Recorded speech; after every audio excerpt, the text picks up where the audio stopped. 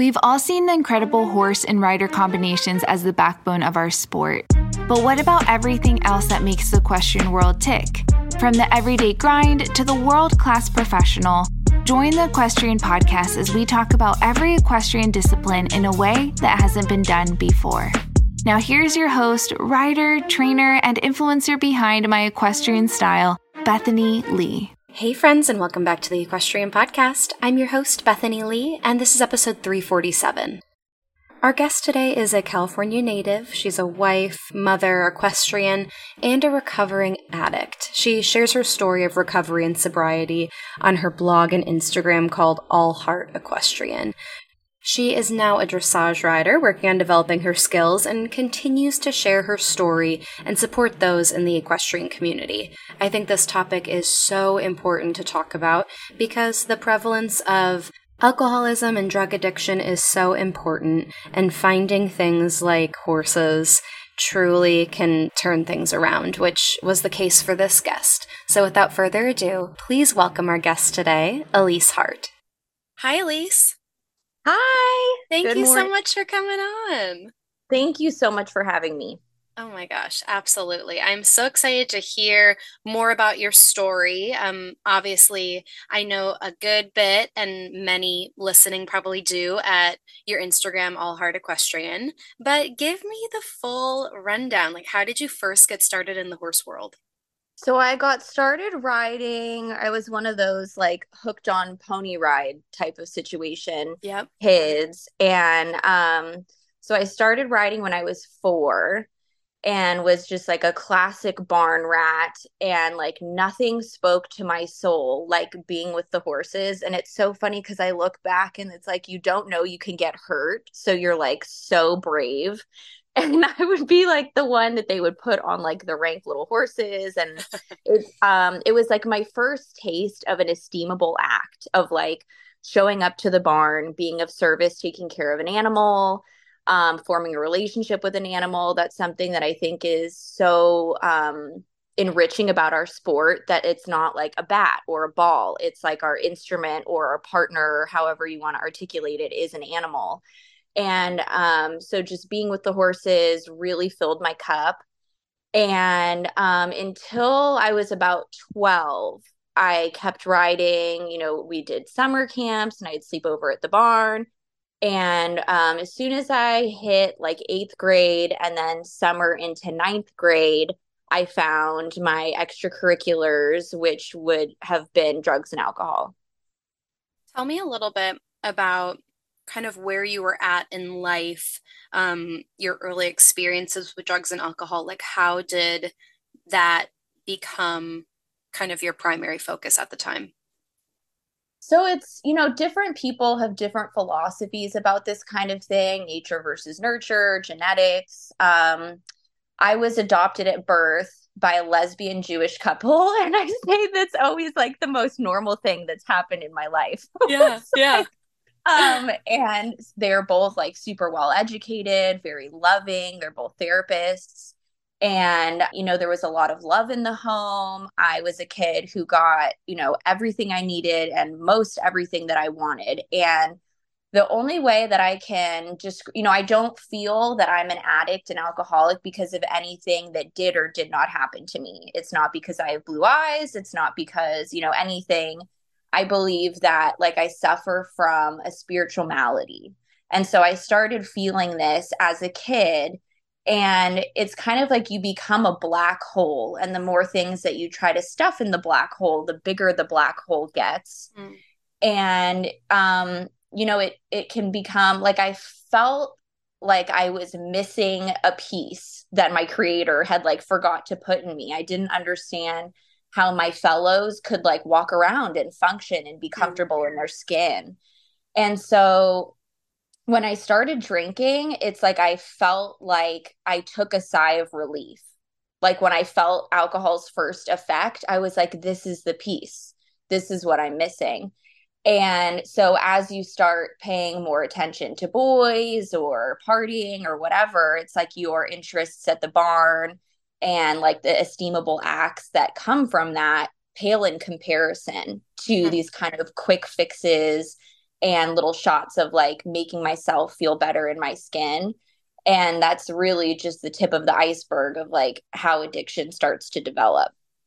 Yeah, I mean, obviously you grew up as such a barn rat and getting deeper and deeper into drugs and alcohol, you ended up for a time abandoning riding altogether. Was there an experience, like a specific instance? Was it a conscious choice to stop riding? Did it happen over time? What was that like? So I would say like mentally it happened over time. It's like I was at the barn, but I wasn't at the barn. Hmm. And so it's my parents had got me, I had leased ponies and I would do like I would loosely call it eventing, but we would go to like these little derbies and you would do a little dressage, a little stadium, so it's like a mini little 3-day thing. But I rode English. And so I had these ponies that were awesome. And my trainer and my parents decided it was time for me to get a horse. And so we got this horse. She was an unbroken 2-year-old. And I pretty quickly got bored, because I was used to showing and like galloping with my friends and all this kind of stuff. And I was doing join up with my mare, and it was just like not moving quick enough for me. And so it started to I was losing interest a little bit. But the thing that's really beautiful about that mare and this part of my story is I got sent to an emotional growth boarding school and wilderness program when I was 13 because my parents were just like, what can we do to help you? I was Hmm. unreachable. And so they kept my mare in a schooling program. And so when I came out of boarding school and I was 16, I came back and I was able to stay sober for 2 years and I got into riding again and riding in clinics. And it's just so interesting because the horses are so humbling and they're such a mirror. Yeah. And self does not reveal self to self. Like you have to really look for it, even if you're scared of what you're going to find. And I wasn't at a point with myself where I could be real enough to be around the horses. Does that make sense? Interesting. Yeah. What was the, I guess, the breaking point that felt like you got to that point? I think it's just, that spirituality chipping at you. And it's like, so, I have the spirituality. What am I going to do to treat it? Am I going to gossip about somebody? Am I going to be of service? Am I going to go ride? Am I going to go to a meeting? Like, there's a lot of things, positive or negative, that you can do to like increase or decrease the size of your black hole. And I think part of it is age. I felt like there's no way, like, I know I have a problem with drinking, but I felt like I had research to do in the area. I was like, there Yeah. has to be a way that I can like control and enjoy and manage my drinking. And, Hmm. in hindsight, I'm not enjoying my drinking when I'm controlling my drinking. And so, I started, I completely had, for lack of better term, like abandoned my inner horse girl. And I always tell people with young kids now, I'm like, the safest place for your child to be is on the back of a horse Hmm. because there's just something anchoring about like the bond between children and horses and like how that grows your soul.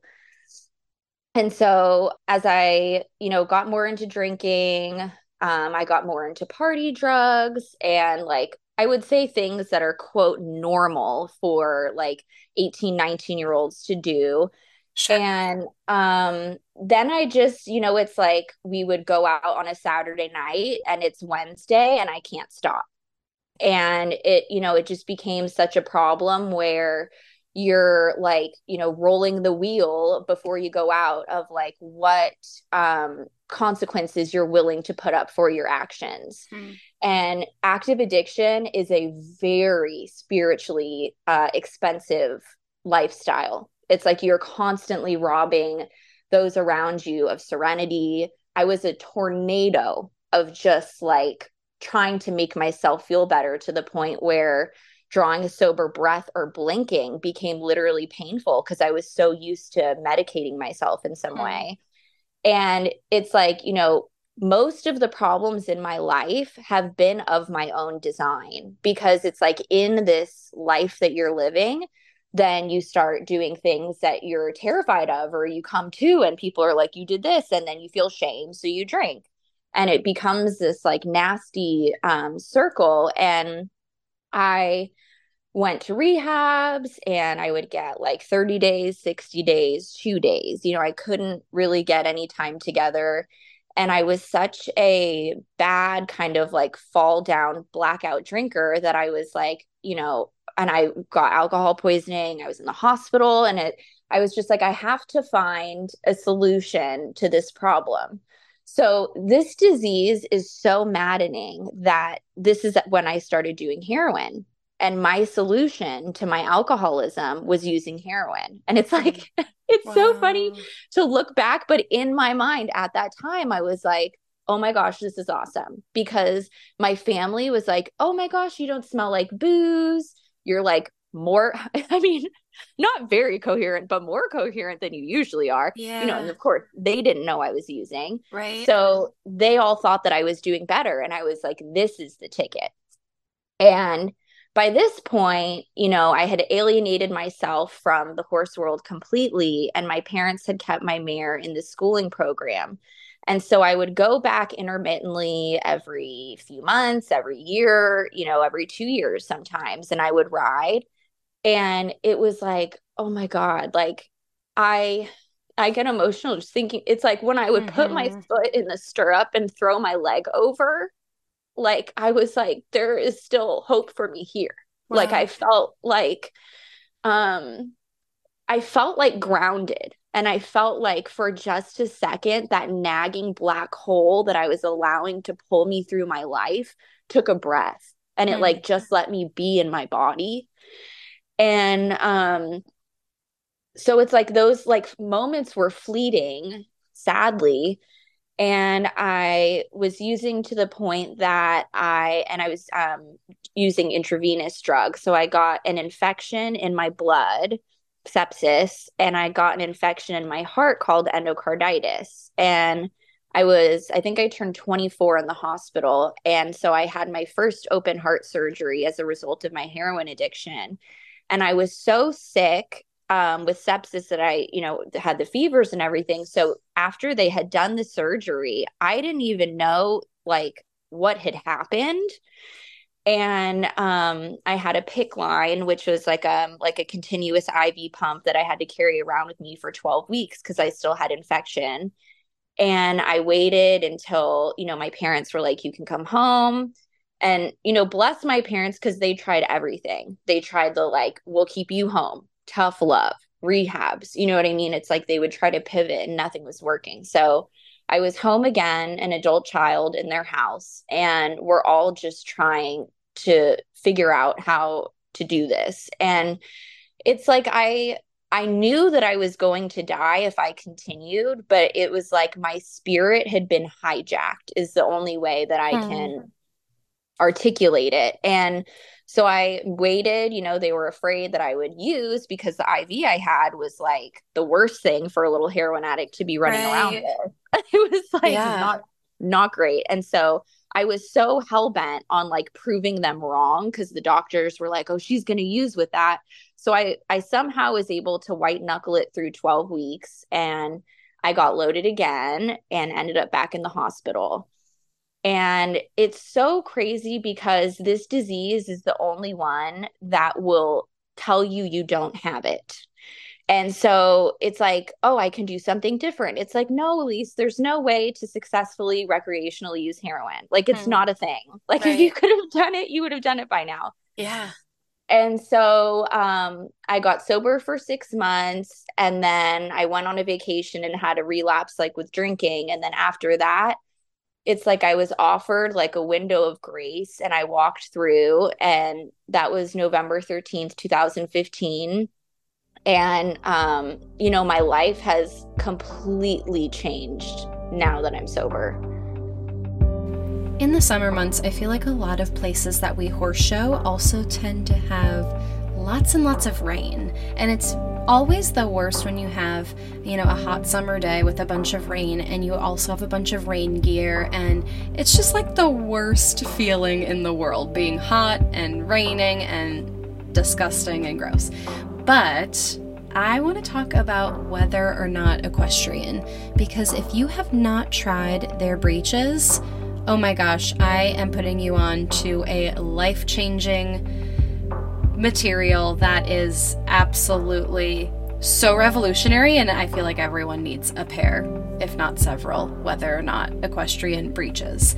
First of all, they are waterproof, and I know when I say waterproof, you say, okay, Bethany, like maybe like a little sprinkle or like get some water on them and it's fine. No, their fabric passed rain test AATCC 35-2000.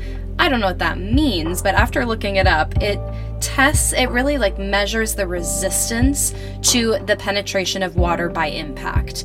I, again, read this on their website, looked it up to actually see what the heck it was, still didn't believe it, so I have a couple pairs and I put them on, went right to the barn, into the wash rack, and I ran the hose over my leg, and I was absolutely shocked how the water literally ran off my leg. Normal, like riding breeches, not to mention they fit so well. They're so stretchy, they're so flattering. There's a zipper in the back, right below your waist band that literally holds your phone, so you don't have to like wear anything or worry about your phone slipping out of your pocket. It's just like so well made, and to top it off, the fabric is not only comfortable, stretchy, incredible, it's literally rain resistant, which is just, I think, so revolutionary for our sport. So you've heard enough from me blabbering on. You need to go try them for yourself, because I didn't believe it until I tried them for myself. So go visit their website. It's wonequestrian.com. So whether or not equestrian.com. Again, that's wonequestrian.com. Get yourself a pair of these breeches and tell me I'm wrong. I dare you. They changed my life, and I cannot wait to ride in them in Florida and in Kentucky all summer. I mean, truly, thanks to whether or not equestrian, rain does not have to freak you out anymore. So go check them out. You will not be sorry. What happened, or I guess what at that time in November, that you feel like really helped you get sober? I felt like I had like hit the jumping off point between being miserable even when I was loaded, which happened for a long time. So I was like, if I'm going to be miserable loaded, if this is painful, right, then I might as well give it a try again being miserable sober. And I had a lot of contacts with people from previous sobrieties, and I had called this woman who was sponsoring me at the time and told her what was going on and that I needed her help. And I was really just embraced by, the 12-step program that I go to. And when you start working the steps and doing spiritual work and looking at yourself, if you're lucky, you have a change of perception that really alters your whole entire life. And I've been really lucky. I met my husband in AA, and he's sober 15 years and almost 15 years. And it's so, I feel so bad for him, because when we met, I was like hibernating horse girl, right? Like we had my mare. I'm guilty still. of this too. I know, right? Like poor guy, and he's allergic to horses, so I feel so bad. So we had my mare still, and we actually had to euthanize her when I was pregnant. And so I was starting, to come back to riding just intermittently. And through all of this, the valve that they had replaced in my heart in my first heart surgery had failed. So a month after I met my husband, I had to have open heart surgery again. Wow. And my relationship with him has been like such a selfless act of love. It's like, I thought, in my mind, I was like, oh my gosh, I have to have heart surgery. I thought he'd be like, you're really cool. We've been dating a month. Like, I'll talk to you later. Yeah, This yeah. is kind of intense. And like, he just stuck by my side. And as I healed, like 6 months, like after my surgery, he proposed and then we got married and Wow. we have a beautiful little boy. And, it's so like, so when I started riding, he was like, what is this? What is this crazy, expensive, allergy inducing hobby that you Yeah. have? Oh, And, wow. all of the successes that I've had in my life, all of which have mostly been built on the back of failure, are because of the people that I have around me who believe in me and support me. And I could never express enough gratitude for that. Wow, that's amazing. What kind of role did horses play into helping you stay sober? So it's like, they've done all these like clinical trials and scientific things about just how literally being like in a horse's, like, I can't remember how many feet it is. I'm sure you've seen these. It's like Yeah, healing. right. And so it's huge and almost to a fault, I would say, because again, with this disease, it's like the fruits of your own labor will deceive you into thinking that I don't need to go to that 12-step meeting anymore. I Right. don't, and not I'm that, good. yeah, and not that I want to like drink because I know I could never drink like a lady, but it's just the little things like that, like I'm so tired today or I want to be with my family and things like that. It kind of chips at you in that little way. And I remember when I was younger in sobriety, people kind of explaining the disease of addiction to me and this diabolical, like the boogeyman, and I just didn't believe it until I met it. And so now I just have to be really careful because when COVID happened and meetings went online, my husband and I were like, "Ooh, I don't like Zooming. I don't like this." And this was like, remember when they said COVID was going to be 2 weeks? Yeah. So we were like, we'll go in person again. And that's when I started riding. So after my son was 1 years old, I started riding. So I've been back in the saddle about 3 years.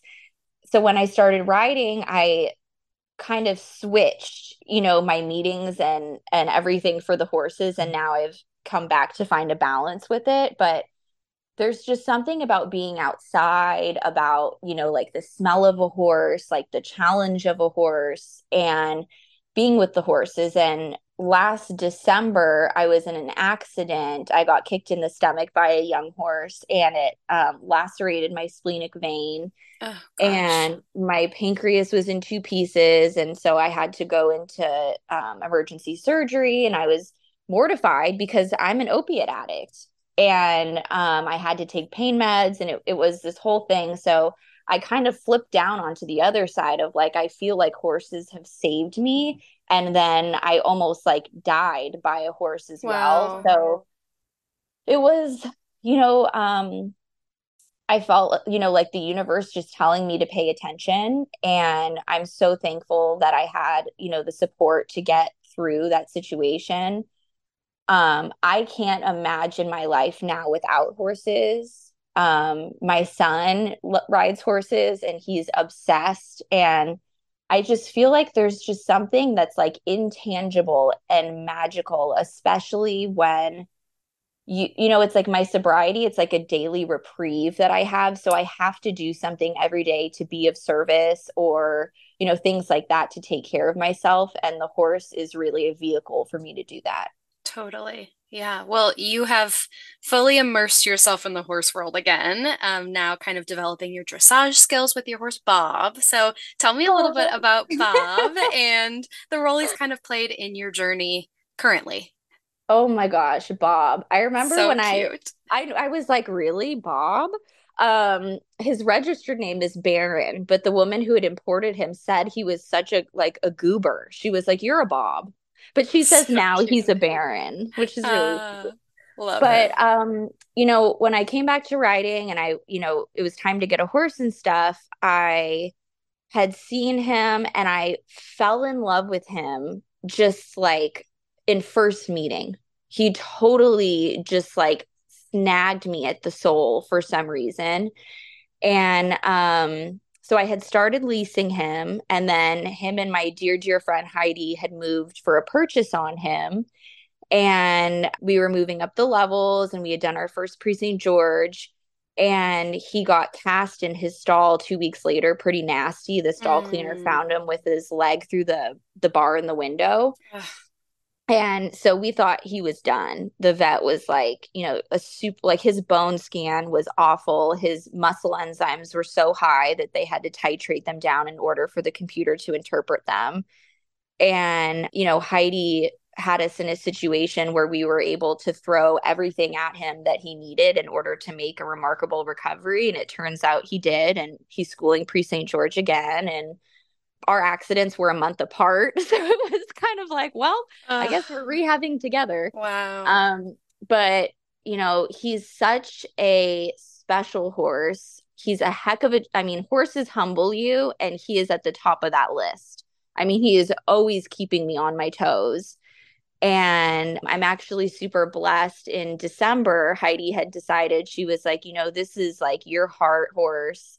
And so she gifted me her share of ownership. So since the new year, Bob has been my boy. Wow. When you come from sobriety, like when you come from using and you show up late to your own life, it's like I didn't have a savings. Like I wasn't like living responsibly. Yeah.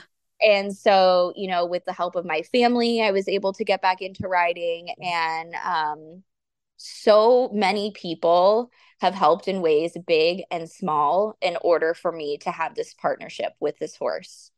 And without contributions that I've been getting from people, this is not something I would be able to keep doing. So I'm so grateful. And I have really incredible brands like Halter Ego that started believing in me when I had like 200 followers. And I'm so humbled and inspired by people who have kind of just grabbed me along the way when I'm like, I don't know. And they're like, yes, you can. Because it's different when you have a group of people around you who believe in you. It's very different when you have a group of people around you who believe in you and support you. Right.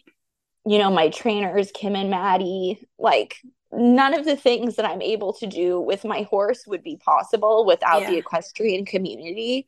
And it's so like heartwarming to me when people like share their heart and their niceties. And that's why I'm so vocal about my journey. It's because more times than not, I make a connection with someone that is like me too, or my brother, my cousin, my dad, and they are able to relate. Because I think that addiction is such a broad taboo subject, but it's touched basically everybody in some way. Totally. Because they know someone, love someone. And I really feel like the more that we can talk about it and just rip the curtain back, it really makes it not so scary, and it's a lot easier to heal.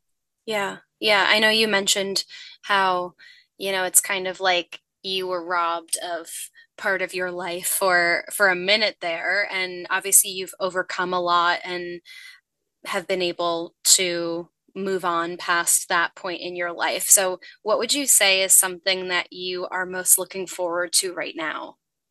Well, this is like a big pie in the sky dream, but one day I would love to have some sort of foundation for people who, are getting into sobriety and they want to pursue a passion, and financially it's not something they can do. And oftentimes our families are tapped out from rehabs and therapies and everything like that. And so it's so important in sobriety to have an outlet and something that makes you feel good about yourself and something that is welcoming you to be in your skin.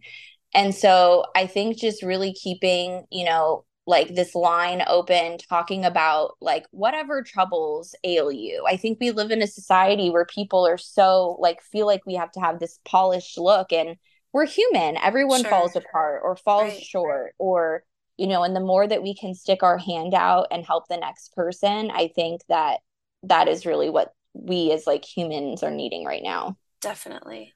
What would you say is something that you're passionate about in the industry that you feel people either don't talk a lot about or don't know enough about? I know that's hard. I feel like this whole thing has been about that, huh? It has. Right? I think that in our industry, we can all, and myself included, when I get zoomed in on a goal or something like that, or financial stress or anything like that, when, the picture is really zoomed in front of our face, we lose sight of like the people and horses that we are around. And we lose like just how powerful it is to smile at someone, to exhibit kindness, to be friendly. And I mean, really though, do you know what I mean? Like to take that extra moment when someone says like, hi, how are you? To be like, how are you? But to care and to like really want to know what they have to say. Our community is really resilient and amazing. So I think that the more that we can tap into being inclusive, problem solving, and like a teammate for other riders, I think that that would be a great attribute to add. Totally. Yeah, that's a really, really good one. Well, Elyse, thank you so much for taking the time to share your story, and the things that you've gone through in your life have obviously shaped you into the incredible woman you are today. So thank you so much for your willingness to be vulnerable and share. You've built a pretty special community through, Instagram and beyond. And so I just think it's very inspiring, and I wish you all the best. Thank you so much, Bethany, and thank you for having me. All right, that is all I have for you today. Thank you so much for tuning in. If you liked what you heard, please take a minute and write a review on iTunes. I would so appreciate it. It helps people like you find the podcast, and it helps me get some killer guests. Thank you so much, and I will talk to you next week.